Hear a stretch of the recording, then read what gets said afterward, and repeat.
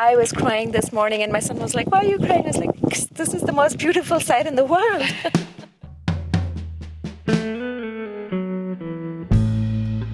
Hey, this is Amy, and one of the things that we couldn't fit into the first episode of Threshold were the names of all the bison watchers that I talked to on the side of the road in Yellowstone National Park.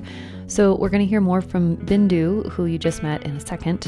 But the other people we heard in episode 1 were Cheyenne from California, Caroline from Liverpool, Deborah from Colorado, Jerry and Sharon from Utah, Dick from New York, Donnie and Mike from Oregon, and 10-year-old Ethan from Wisconsin. And then Bindu. Turns out she's actually a wildlife biologist. So she and I talked for probably, 10 or 15 minutes, and she said all kinds of interesting things.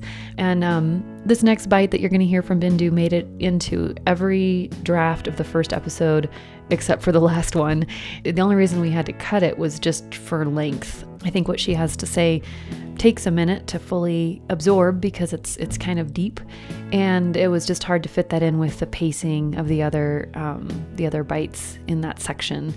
So thanks to her and to everyone who was willing to talk to me. It's always weird when someone walks up to you with a giant microphone and asks you a bunch of questions, but people were very open and friendly.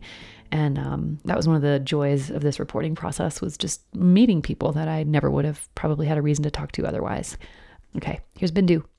We are absolutely the luckiest people on earth to see this. Yeah.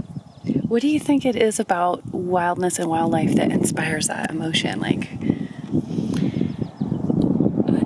Speaking for myself, it makes me feel very small. It really humbles me to think that there's all this creation around us. There's nature, there's a whole cycle that doesn't involve us. And it's going along beautifully without us being involved in it. And so it makes me feel very small. And small in a good way, it sounds like.